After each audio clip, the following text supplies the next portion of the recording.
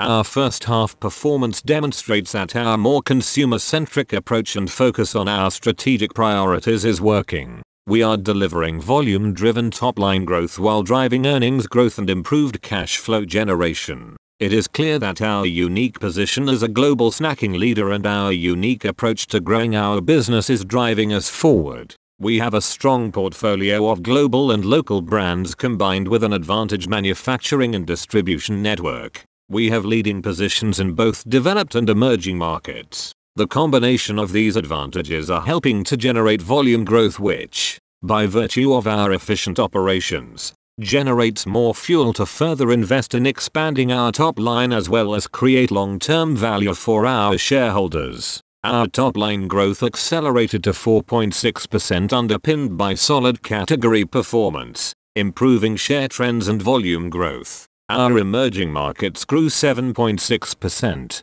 while developed markets showed 2.8% growth.